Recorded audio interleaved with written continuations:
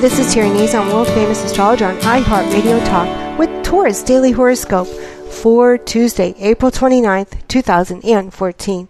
And of course that solar lunar eclipse was in your sun sign. So of course your sun sign is going to stand out. It's your time to shine. It's your time to put your best foot forward, your best face forward, to look great, to smell great, and to take control, if not of the world, of just your surroundings. This is a time when people are listening to you. Finally, maybe even some people are going to say, you were right all along, especially in family disputes. Now, this also bodes well for new financial interests, perhaps a new source of income, perhaps going in a new direction.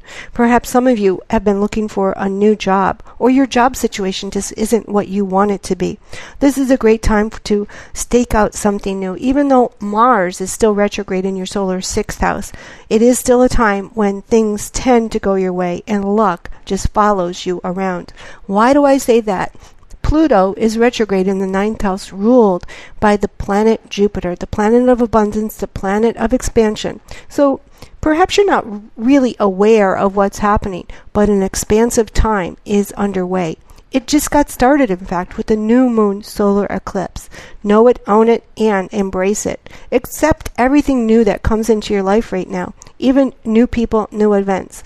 People are seeing you, in fact, in a whole new light, which is great. So you want to look good, you want to feel good, you want to smell good, and you want to embrace everyone and everything that comes into your life now. There are no enemies here. This is Terry Nazon, world famous astrologer. Visit my website at www.terrynazon.com.